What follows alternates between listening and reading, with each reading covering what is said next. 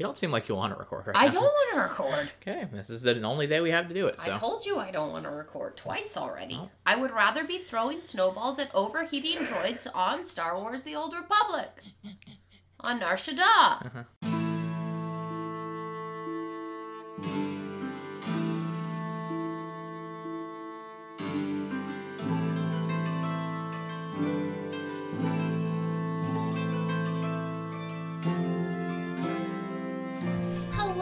And welcome to Chronically Narnia, the podcast in which my co-host and I discuss the Chronicles of Narnia, chapter by chapter. And today we are discussing chapter 13 of the book Prince Caspian. This chapter is titled The High King in Command. I am a dotard with one foot in the grave and a dastard, also known as Kristen. And this is my co-host, Lord Glozell, also known as Chris. Hello, Lord Glozell. Welcome to the podcast. I have some schemes in mind. You're not so Pespian? No. You're Glozell? Yeah, I thought you were going to be one of those, so I was prepared to be either one. No, I actually had a different one that I was going to say that I forgot. Like, I wrote down mine. Mm-hmm. But then there was something I thought of as I walked into the room to sit down and record. I was like, oh, I should use that one. Mm-hmm. And then I lost it entirely. And it was just an adjective. It was something like, and I'm tired, but like it was something from in the book. You would have broken our podcast system. Like, and I'm lily-livered. You're just playing fast and loose with those rules, aren't you? I mean, at no point were they rules. They're traditions. They are traditions, and your expectation of that tradition is what would potentially lead to your disappointment. As an American, rules and traditions are the same thing. No. And if you'd like to hear more about my thoughts on this, you can listen to the other podcast I do. In our episode tomorrow, we will be talking about traditions and expectations and holiday blues. Fascinating. Yes. But that podcast that I'm going to plug at the end of the show. Okay. We're in the home stretch here, Kristen. We're doing this one. We've got 2 more chapters in this book. Then we're going to have our guest episode, and we can move on to book 5. Yes, we can. We're coming into 2021. I believe I've done the math correctly, and next year we finish this series. Do we? Yes. I have to go count chapters. I am pretty sure the end of before the year is out, we'll finish it. Should be. If all of the remaining 3 books are 15 chapters, we'll finish it in 2021. Yep. Excellent. Crazy, huh? So how do we open this podcast? Well, when we start the podcast, we usually give a summary of the chapter. So as you and I are reading through the chapters, Chris, we choose some sentences out of the chapter. 5, in fact. 5, he says. Yeah. As the rule-holding traditionalist that he is. And we choose 5 sentences out of the chapter, pluck them out of context, and try to tell the chapter story in a much abridged version. Mm-hmm. Man, we should have called it that, and we should have called it that to begin with. What? Narnia Abridged. Narnia. That's a great segment name. Anyway. Too late. So, Narnia Abridged. Would you like to give your summary first? Sure, I'll go ahead and do that. Mine is as follows. You say, Caspian, we are not strong enough to meet Miraz in pitched battle. Very well then, said Peter. I'll send him a challenge to single combat. We beseech your majesty, said Glozell, but Miraz had flung out of the tent, and they could hear him bawling out an acceptance to Edmund. There was a great stirring at Aslan's howl when the news came back and was communicated to the various creatures. I mean, I suppose you can beat him. All right, we have 3 sentences in common. Wow, okay. I wasn't expecting that because at all. The structure of this chapter is very odd. We'll get to that, but go ahead and... All right, here we go. Very well then, said Peter. I shall send him a challenge to a single combat. By then, Aslan may have done something. We beseech your majesty, said Gazelle, but Miraz had flung out of the tent and they could hear him bawling out his acceptance to Edmund. I mean, I suppose you can beat him? That's what I'm fighting him to find out, said Peter. There you go. There you go. Yeah, it was a hard chapter to summarize. Indeed. Because like so much of it was I don't know, context dependent conversations, like little short lines that don't really work as scene setting. There's a page and a half of this chapter, at least in the size book that I have, that is just a very verbose letter that Peter dictates. Did you notice that that's only like one sentence, though? Yeah, like the whole thing. I honestly expected you to use the challenge sentence letter. Like, I very much expected you to just sit here and read that very verbose letter. Oh, man, I don't like the sound of my own voice that much, I don't think. So, here's what happens in this chapter. We open up, we are just off the end of the last chapter, where we have Peter and Edmund. Whoa. This chapter comes right after the last chapter? Well, sometimes there's a time skip. There's no time skip here. I'm just establishing that. Right after the end, we have the War Council and Peter and Edmund and Caspian and all of them sitting in the stone table room still discussing their plans. After breakfast, and they're just like, they still haven't regrouped with Aslan and the others yet. Like, for all we know, this party's still going on. Like, for all we know. Like, there's death and destruction happening inside the mound, and Aslan's just still like, hey, Bacchus, how's it going? And like living it up outside. Yep. But we're discussing this, and we come to the conclusion that there's no way we can defeat Miraz in like a fair battle. Just can't do it. Don't have the forces, don't have the manpower. We just ain't gonna happen. And we do that by having Peter say, so we can't beat him, right, Caspian? And Caspian goes, yep. I'm sorry, but that's true. Yeah. And he's just tongue-tied. Literally tongue-tied.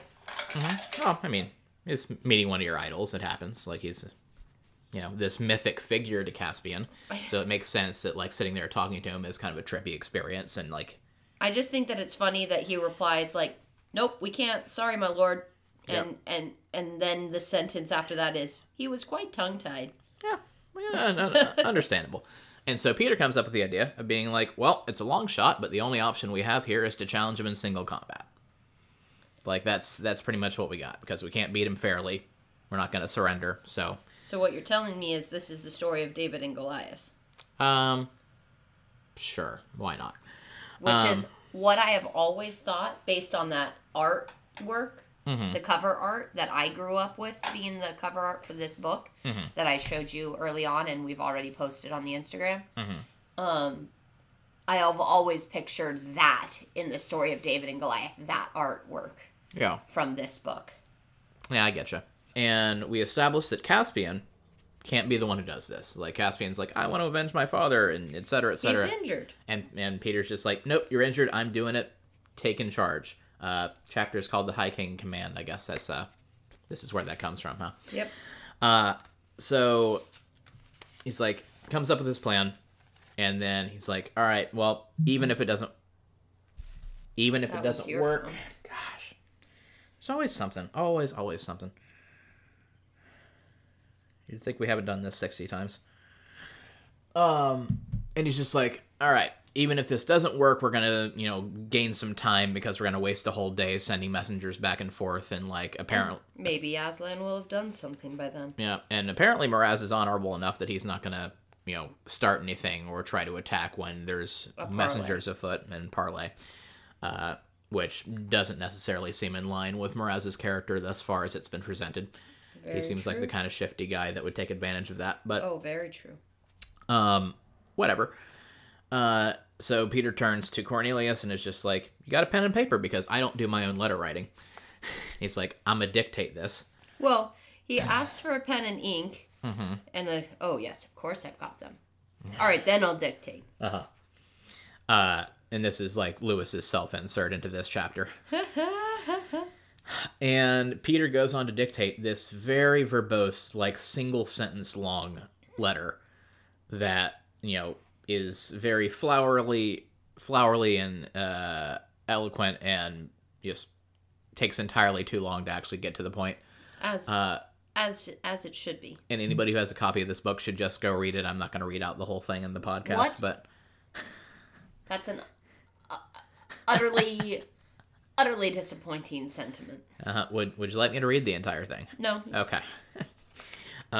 So sends this letter out, and the only thing that I think is really worth pointing out in this whole letter is his greeting where he calls Miraz son of Caspian the Eighth, sometime Lord Protector of Narnia, and now styling himself King of Narnia. Greeting. It's like, I feel like if you're trying to get somebody to parlay, opening up with an insult isn't, like, the best way to do that. Meh. But also, I really like the end of it where he signs off in the first year of King Caspian the 10th. Yeah. Like... That's a thing. You're no king no more. Oh, also, at the end of the letter, we have, I think, the first mention in the entire series of any kind of timekeeping in Narnia. Yes. Because we say this is the month of Green Roof. And we haven't really established, like, months or names of days of the week or anything. But this is the first time. True. So we know there is a month of Green Roof. We don't know how many months there are, or how many days are in a month. Or it is currently the 12th of the month of Green Roof in the first year of King Caspian the 10th, though. Yeah. Which tells us exactly where this all falls. Mm-hmm. Oh, and there was one more thing. Sorry, I guess there was a few things in this letter that I thought was worth pointing out, because in this chapter we do get kind of a lot more little peeks and windows into some lore of Narnia that we haven't seen before. And something here in this letter is we talk about Peter as being Knight of the Most Noble Order of the Lion. Yes. And then we refer to Edmund as being Knight of the Noble Order of the Table. Yes. So we have some noble orders in Narnia. Yeah, it's like we have different like realms or legions of knights, and they have like, I don't know, I thought that was intriguing. I agree. And then all these titles that Peter and Edmund both have. For some reason, Edmund is Duke of the Lantern Waste, which we've referred to a lot of times. We've never gone there. Like, even we still haven't heard from the squirrel. Yeah. Like, he's still out there. Like, who knows what happened in the Lantern Waste? Maybe he's dead. Like, maybe something did get summoned back up. Maybe. It's like we've referred to it a bunch of times. Maybe the horn called to Uncle Andrew. That would be a twist, wouldn't it? That'd be fun. And he is here to be a werewolf and try to help bring the blue fire to summon up the witch again. Whew. We're not in baseless speculation yet, Preston. I'm sorry. I'm jumping the gun. You are. Yeah, all these titles, and it gets kind of a window into, just this lore that we don't really hear a lot about. Does a bit to expand the context of the world of Narnia, and I appreciate them doing that. Even though we never find out anything else.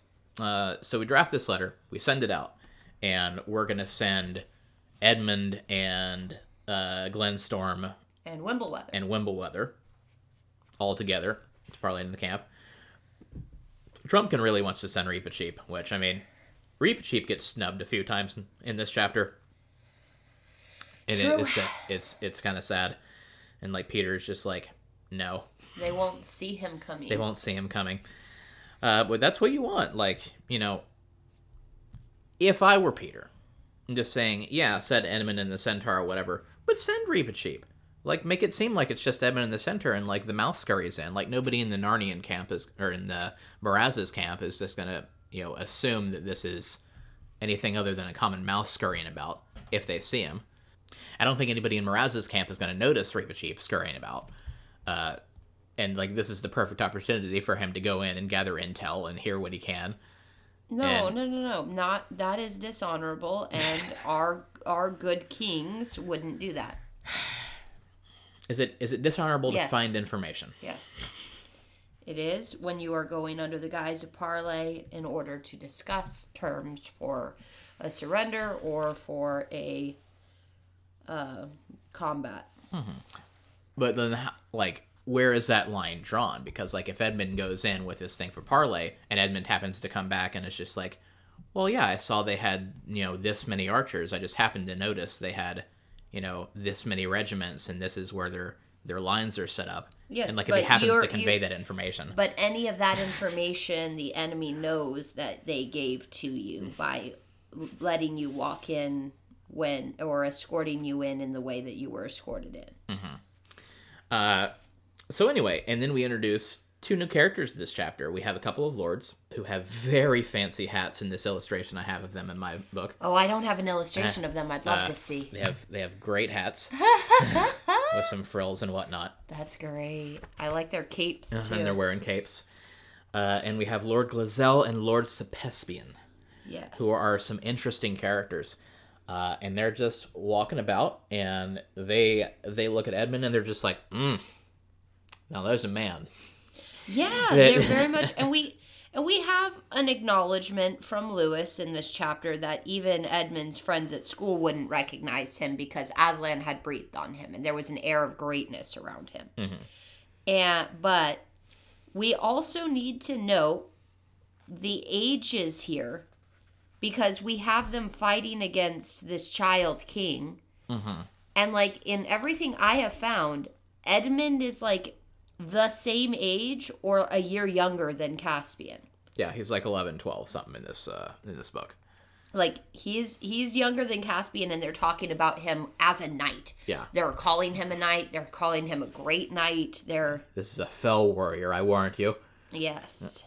It's like they're talking him up, and they're just like, well, this is the caliber of warriors they have over on Caspian's side. Maybe we're not as secure as we thought we were.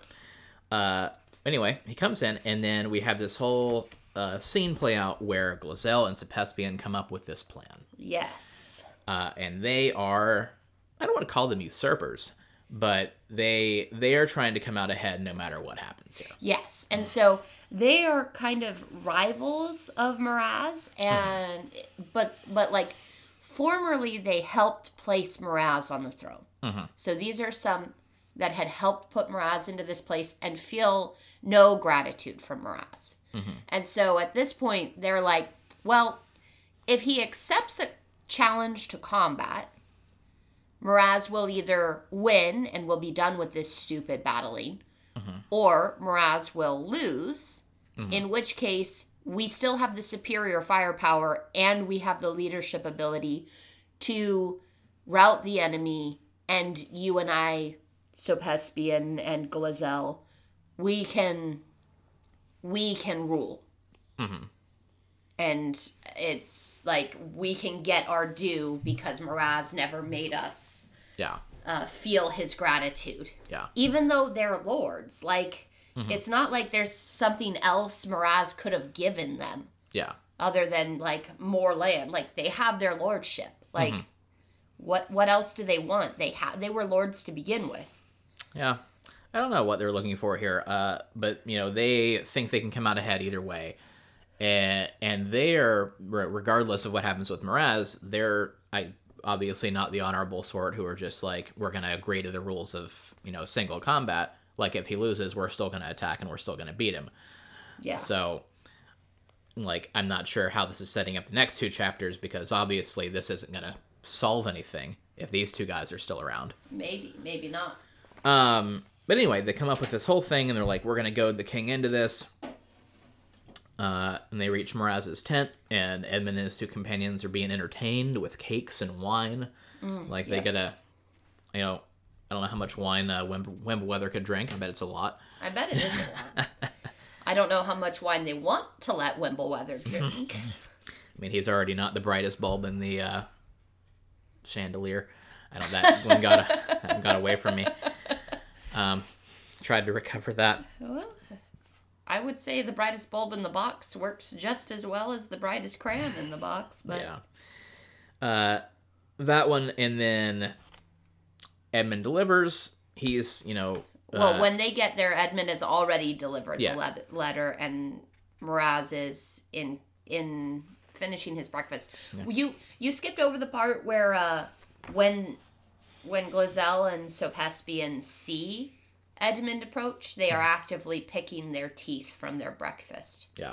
And I think that is just like a character introduction note just to show like how seedy these characters are about to be presented as. Like, you start with they're like sitting there picking food out of their teeth. And then they start having a conversation.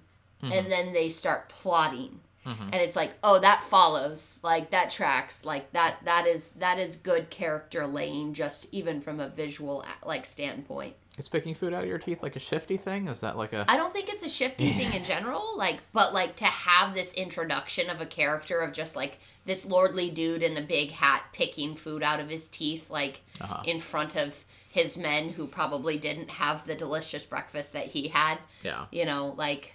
He just walks into the scene being like, oh, what a great breakfast. I'm so glad we didn't have to eat bear meat and onions. That would have been terrible. A little bit, you know.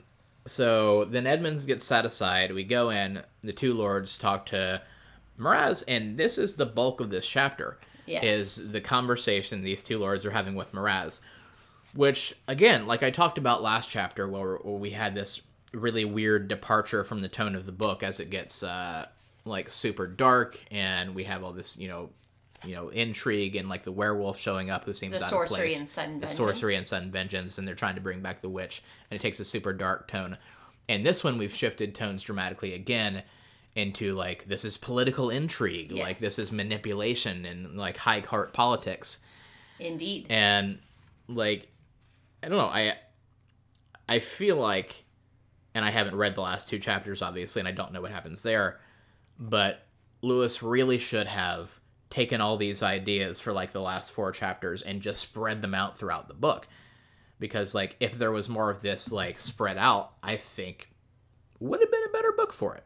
Okay. Like would have been a better story. And this chapter has, you know, made me think, again, obviously haven't read the last 3 books in the series yet, but this one is probably... Obviously. You don't say that like it's obvious. Well, just it's only obvious to the people who've listened to the podcast. Okay. If you're a new listener, I haven't read any of these books before besides Lion, the Witch, and the Wardrobe. Also, if you're a new listener, like chapter 13 of book 4 is a really weird first episode to get into. I would say go back and, you know, at least pick chapter 1. But I would say this is they're the best candidate I've found so far for a book to rewrite. Okay. And like, if I'm doing my whole thing that I've talked about for years of taking one of the books and rewriting it as an adult novel, like, this is the way to go. Because like, this is the one you want to do. Yes, because like all the court intrigue and like the politics and whatnot, I feel like it would be easy to translate. Yeah. And I could do a lot with that. I definitely agree with you. This would be an easy book to translate into a and then I'm just rewriting Game of Thrones. But yeah. Exactly. So we have this conversation where Glozell and Sepespian... But instead of dire wolves, you have bears. Yeah, could have, you know, bulgy bears. Those paw suckers that they are. Yep. So we had this conversation where Glozell and Sepespian are just like, well, you can't do it, obviously.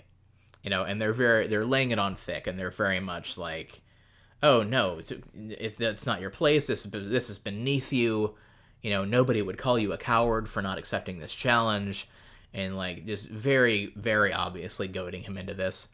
Well, and Miraz calls them in for counsel about the policy of it, about whether or not it's something that, like, policy-wise makes sense. Like, setting a precedent of this, and, like, they have martial advantage. Like, there's no reason for him to accept the challenge. So he's just calling in to be like, policy-wise, I shouldn't accept this challenge, and I don't intend to, but, like, I just want your feedback. And they're like, oh, yeah, no one's going to think you're a coward. And he's like, excuse me? That's not... And then they're like, oh, no. Like, a man of your age fighting against someone in the flower of his youth, not to say nothing of the fact that it's a violation of policy. And absolutely, like you said, just laying it on thick in a very much just, like, very... what do you call it? Reverse psychology, where they're like, they want him to think that everyone's going to think he's a coward if he's going to back out of this challenge. Yeah. By telling him that no one will think he's a coward if he backs out of this challenge. Yeah. And it's effective. Yep. And, you know, he's full of himself enough. He's got the ego for it. I think I do kind of want to linger here, and I'm not sure like what we really want to get into, but this is really the only place in the book where we establish anything really about Miraz as a character. Like, this is the most we ever hear from him. This is the most interaction with him we get, other than like very briefly in the first part of the book where he's like, well, that nurse is telling you stories and I'm going to fire her. Yeah. Like, we establish that, then we have him just be this distant figure that we know nothing about for the vast majority of the book. And here, like, on the eve of his downfall, I'm sure, like, we actually establish more of who he is and what he's about. Yeah. Is there anything interesting about Miraz that we learn here, do you think? I don't think so. I think everything about Miraz, like, we already knew. I think just the ease with which they manipulate him is distinctly, like, not startling, but, like, oh, wow, okay, like, they really set him up, didn't get gratitude from him, and were not able to manipulate him into giving them what they wanted. Like, when they can manipulate him this easily. Like, they know him well enough to manipulate him this easily, and they haven't been able to get what they wanted from him already? Yeah. I'm a little confused by that. Yeah, I don't know. I mean, I'm not calling anything a plot hole here. I do think, with how arrogant we've established Miraz as being, I would say it doesn't even necessarily make sense that he is here in the first place. Like that he's on the battlefield. That he's on the battlefield, or like it's a matter of principle and stateliness and like right to rule. Yes, but at the same time, he seems like the character who could just be like, oh yeah, Caspian ran off and he's gathering a bunch of, like, you know, woods people and critters and ne'er-do-wells to try to challenge the throne, but, like, who cares? Like, unless he makes a move on me, like, and tries to come and, you know, challenge me at my gates or something. Yeah, like, but why? They've been raiding villages, haven't they? Like, haven't the Narnians been... Did we establish that? I don't know. Like, I feel like one way or the other, like, if they know Caspian's alive, they need to kill him. Otherwise, he will continue to be a threat to Miraz. Yeah, only if he can go convince, like, the other lords to follow him, and, like, he has the right to the throne, and if he can actually get power behind him, other than, like... I know that there's a question of him being able to get power to himself, but, like, at the same time, Miraz has obviously upset the people that put him in power. So if he's done that, then he might have a concern that their loyalty would be flippy-floppy. And he'd be right to be concerned about that. Sorry, I'm just making sure there's nothing else I wanted to touch on here. Every time you do that particular you sound like one of the sound effects from Myst to me. Yes. And that's all. I just thought I'd share that with everybody. There's a line here where Miraz is questioning their loyalty and their manhood to the lords, and he's just like, "Are you soldiers?" And my first thought was, no, are they really? Like, they're lords. Like, I feel like they're not common soldiers. Like, maybe they're generals. I think I looked into their portrayal in the movies a little bit. They show up in the film Prince Caspian. They came out, you know. You're talking about the Disney one. The Disney one. And they're portrayed as, like, less, like, noble, like, fancy men lords, and more, like, hardened generals who are very, like, I don't know. They're portrayed very differently in the film, I feel like, than the book. Okay. But that would make more sense for him being like, "Are you soldiers? Are you Telmarines? Are you men? Who are you? You know, my two top generals who have been leading this army to come and tell me that, you know, you're afraid of me to go and fight this guy." And they call him old. He says he's not going to be a dotard with one foot in the grave. Dotard and a dastard, as you introduced yourself as. We're fighting that jackanapes of a nephew of mine. A lot of fun words. Are you lily-livered? We also have the intro of Glazelle saying that he would bet his dappled Pummely. It's a horse. It's a horse. Okay, thank you. I was thinking it was like some kind of weird patterned hat. I mean, like a pompadour? Could also be a hat. Anyway, Miraz storms out of the tent after this whole conversation. He's just like, "Nope, gonna show you. I'm going to accept combat." And, you know, the two lords stand there chuckling because they're like, "Haha, that was easy." And one of them says, "But I will not forget that he called me a coward. It shall be repaid." So even if he wins, Miraz wins, he has now made an enemy of one of these sneaky little finger backstabby guys. Yeah. Which I thought that one was like a turnabout as fair play kind of thing, because he's like all upset that Mraz called him a coward when he basically just called him a coward in the tent. And it's just like, really? Like, no one will think you're a coward, you know? Oh, you're a coward. Well, you're a coward. Yeah. So, news gets back to the Narnian camp that, you know, he's accepted and things are abuzz, and we start picking marshals.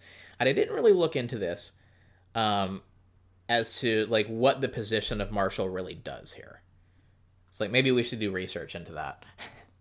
I don't know, but I feel like it's judges and, like, referees, making sure everything is... Referees and, yeah, like, making sure the fight's fair and nobody's...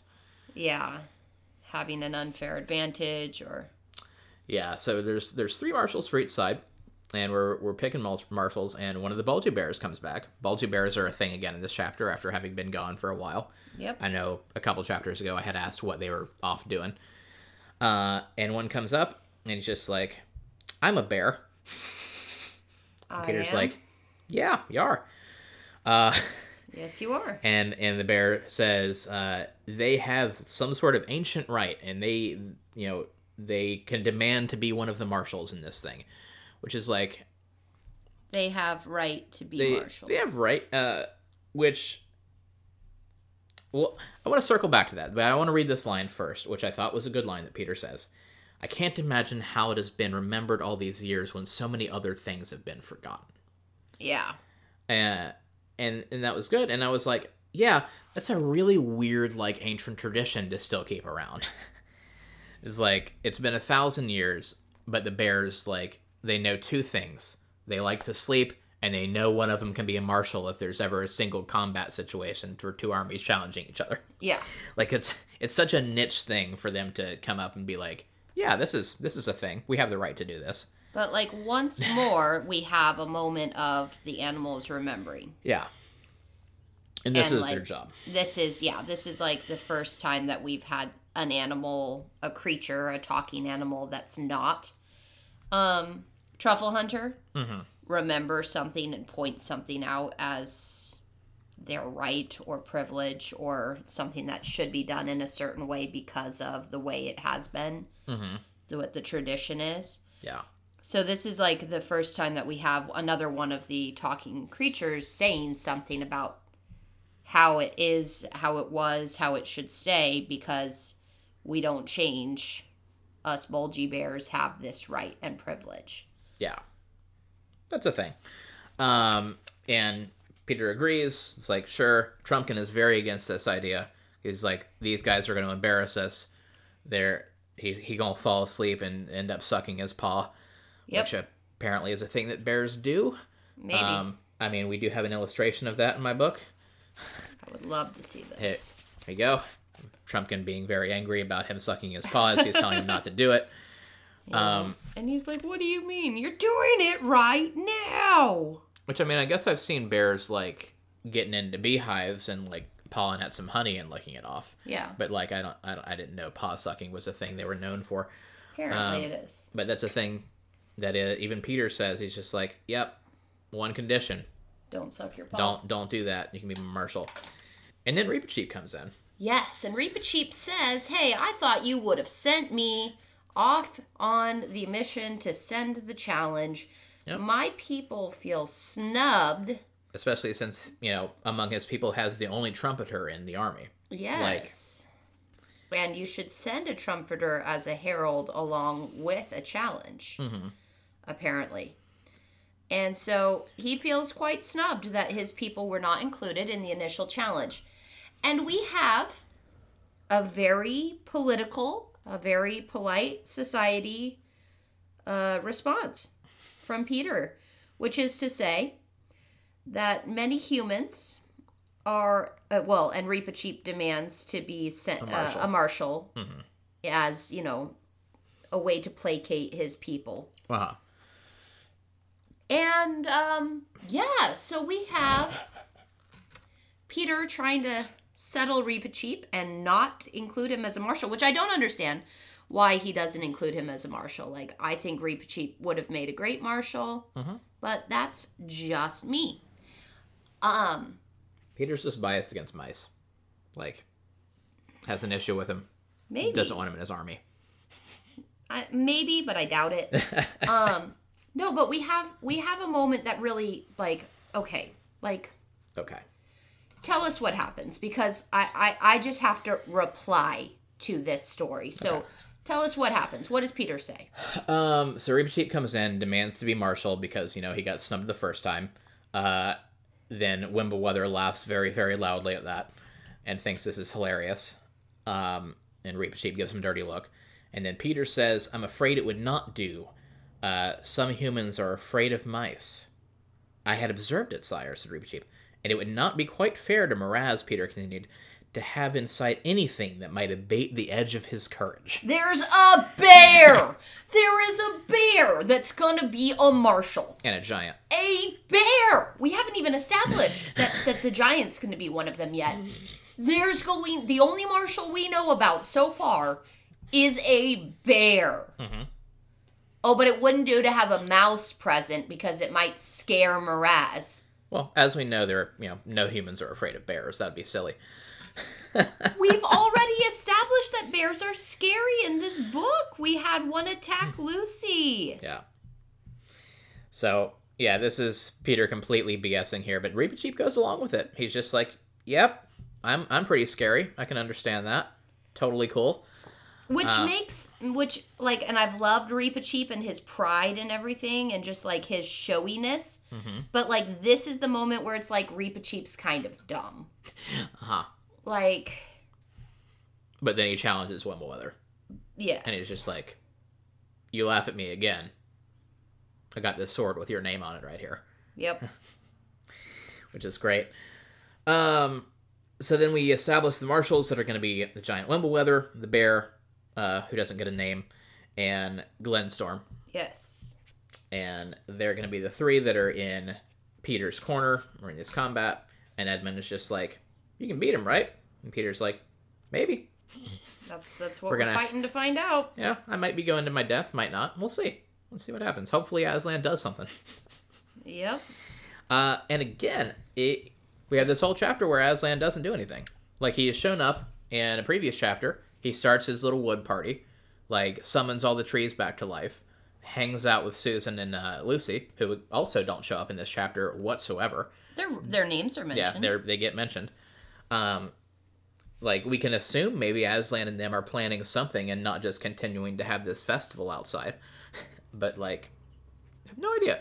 Which, as big of a part as Aslan is supposed to play in the books, having entire chapters in the climactic sections of the book, like the ending, where he does nothing and isn't even merely mentioned, it's weird to me. Yeah.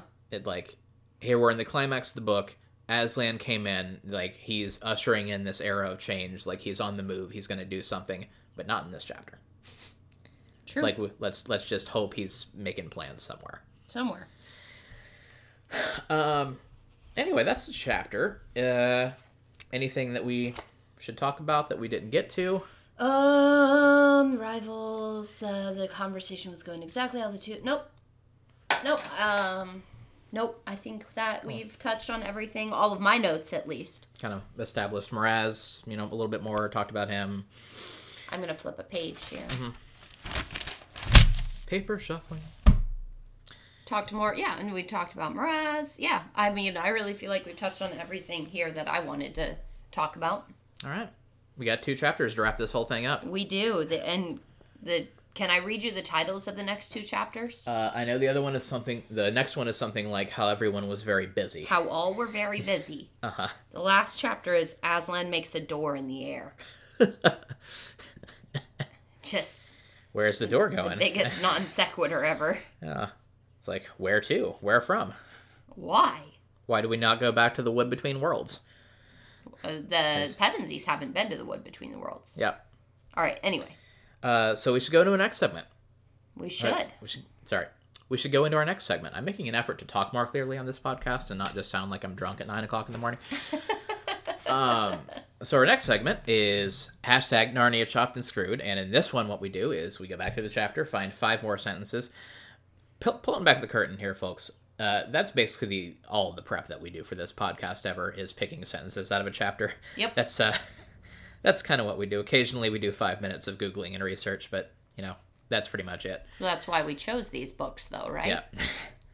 Which, if we ever do more complex books, we might have to actually put in work and do more than 2 hours a week into this project. So what you're saying is you want to keep doing children's literature, or?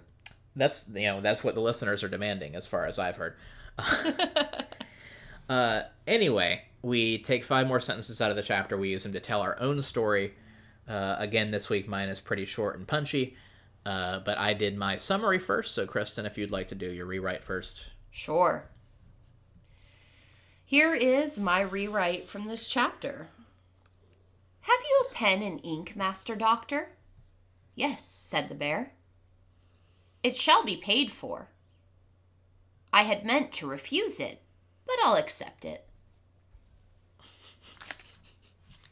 Okay. That's all. Someone's just trying to buy a pen. Going on a shopping trip. Yep. That's fun. It's a fun little vignette that you put together there. Thank you. You did use one of the sentences I used, which that almost never happens. Very often, yeah. On a rewrites. But here's mine. Is as follows. I had meant to refuse it. It is your right, said Peter. I can't imagine how it has been remembered all these years when so many other things have been forgotten. Do you think I'm looking for grounds to refuse it? I'm afraid it would not do, said Peter very gravely. Gravely or gratefully? Sorry. Gravely. Gravely. Yeah. What's going on? I don't know. It was just a very vague, ominous sounding scene that I came up with where, Peter's talking to somebody else in the army about, whatever dark task they need to accomplish to pull this win out or something like that. I don't know. It was supposed to be very, very mysterious. Mysterious and foreboding. Yeah. That's all I was going for, really. It didn't really have a lot. Okay. Mm-hmm. So is that what you, interpret this chapter as? Having a very ominous and foreboding character to it? Because it starts off with this whole, we need to do something, and hopefully Aslan will do something in the meantime. Yeah, it's just and it ends with this very, you can beat him, right? Well, we'll find out. Yeah, just this whole attitude of uncertainty is what I was, I guess, pulling out of that. It's a very uncertain chapter where, opening up with Peter's I'm going to challenge him in single combat. I don't know if he'll say yes. I don't know if I can beat him. This is the one option we have. If Aslan doesn't, pull out some kind of miracle, this is our shot. Or we're going to take it. But who knows if we're going to win or not. So this very kind of, this tense atmosphere of uncertainty. Yeah. What's up in the chapter? Cool. So do we want to go ahead and move on to our last segment here? Sure, why not? All right. I don't have a ton for this one. So our last segment that we do is baseless speculation. And as I've mentioned in the episode, I have not previously read this book or most of the books in the series. And so I just like to take... You can't say most of the books in the series now because... Okay. Well, I have read most of the books. Prior to doing this podcast, I hadn't read most of the books in the series. And so I like to take the information that gets presented in the chapter and come up with my own wild theories as to how the story should go. Most of the time I do a better job than what the story actually turns into. Oh, wow. But, no one would think that you were a bad writer if you didn't write it. Mm-hmm. Anyway, so I don't have a lot for this one other than the idea that... I've been putting this whole thing together through the books that Cornelius is just a mastermind behind this whole thing. Uh-huh. And he's at the very top of the Narnian resistance, and this was his plan. But I'm changing that slightly here.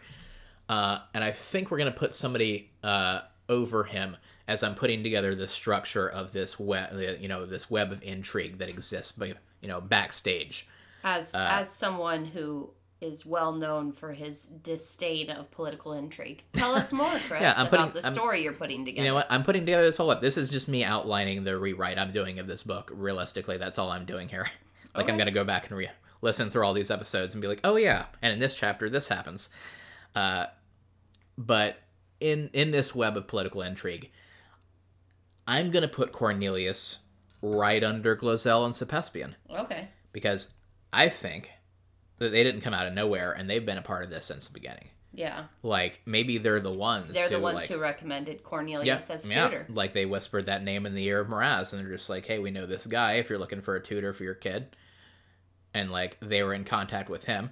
Maybe manipulating him. It's like, maybe, they're playing both sides. They're double agents where they go to Cornelius, and they're just like, we have an in for you to come in and, get Caspian out and bring down the king, where at the same time they're talking to Miraz and being like, yeah, this guy's great. He's going to come in, and their whole goal is power.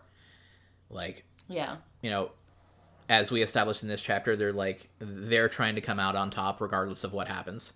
And I think they're hedging their bets throughout the book.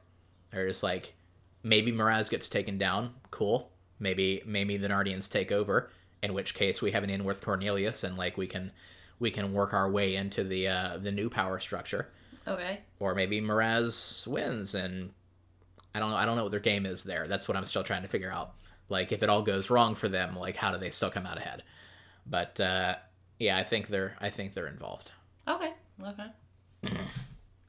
Like, this sounds like a plan they've had for a while here in this chapter. I see, and I know that the whole point of this segment is for you to kind of like speculate on what could or couldn't be part of the story. But yeah. I think that you have just completely lost sight of Bacchus as a character and a potential background figure within all of this Narnian resistance. Like, I just feel like it's weird that this guy who could do anything, as they said about Bacchus, like, is not a character that you wanted to put some of this role and intrigue onto. Yeah. And I'm surprised, that's all. I'm just surprised. Well, I feel like you've completely ignored, like, a huge potential for speculation on Bacchus and his associates. Well, eventually, as we go up the ladder, we all know we're going to end up at Tumnus. Like, we're going to get there eventually. No, Lasarli. Okay. Well, I hesitate to put her above Tumnus as, like, the mastermind behind this whole thing. But we have established, like, very early on when we introduced Tumnus as a character, way back in Book 2, wink, we established that him and Bacchus are familiar with each other. Like, he mentioned parties with Bacchus, like, they know each other. Oh, yeah. Like, so maybe there's something to that. So we'll get there. We'll see what the next 2 chapters have in store for us. Okay. But that's all I got, if you want to close us out here. Oh, thank you so much, listeners, for joining us today. This has been Chapter 13 of Prince Caspian. You can join us next week as we discuss Chapter 14, How All Were Very Busy. So, seems like it's going to be a very detailed chapter about all of the goings-on in the Narnian camp and other. Busy beavers, perhaps? Did the beavers come back? No, the beavers are gone. The witch wiped them out. Obs. And so we're going to have our discussion of that chapter next week, followed by, that will be our penultimate chapter for this book. And maybe that's what the squirrel found in the lantern waste. Maybe somebody summoned the beavers back from the past. Please. Anyway, so thank you so much for listening. If you want to interact with us over social media, give us your own rewrites of the chapter or fan art of Dr. Cornelius's pen and ink, you can do so at Chronically Podcast on Facebook and Instagram, at Chronically Pod on Twitter, or you can email us at chronicallypodcast@gmail.com. You can also contribute to our Patreon at patreon.com/chronicallypodcast. Chris, any final thoughts? I think I covered it. Never, until next time, never mock a man, save when he is stronger than you. Then as you please. And remember not to suck your paws. Bye.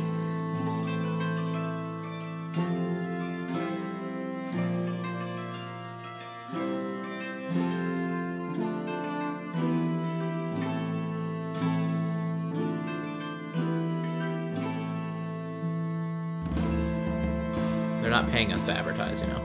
I don't... I would rather be throwing snowballs for Life Day. I know we haven't gone to the movies in a long time, and you're unfamiliar with this concept of silencing your phone. My phone hasn't been not on silent for about since I bought it. Uh-huh. And does a bit to expand the world a bit, kind of. Sorry, I'm gonna redo that.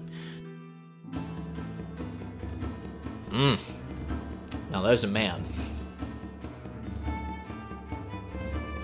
I mean, he's already not the brightest bulb in the chandelier. I know that one got away from me. Tried to recover that.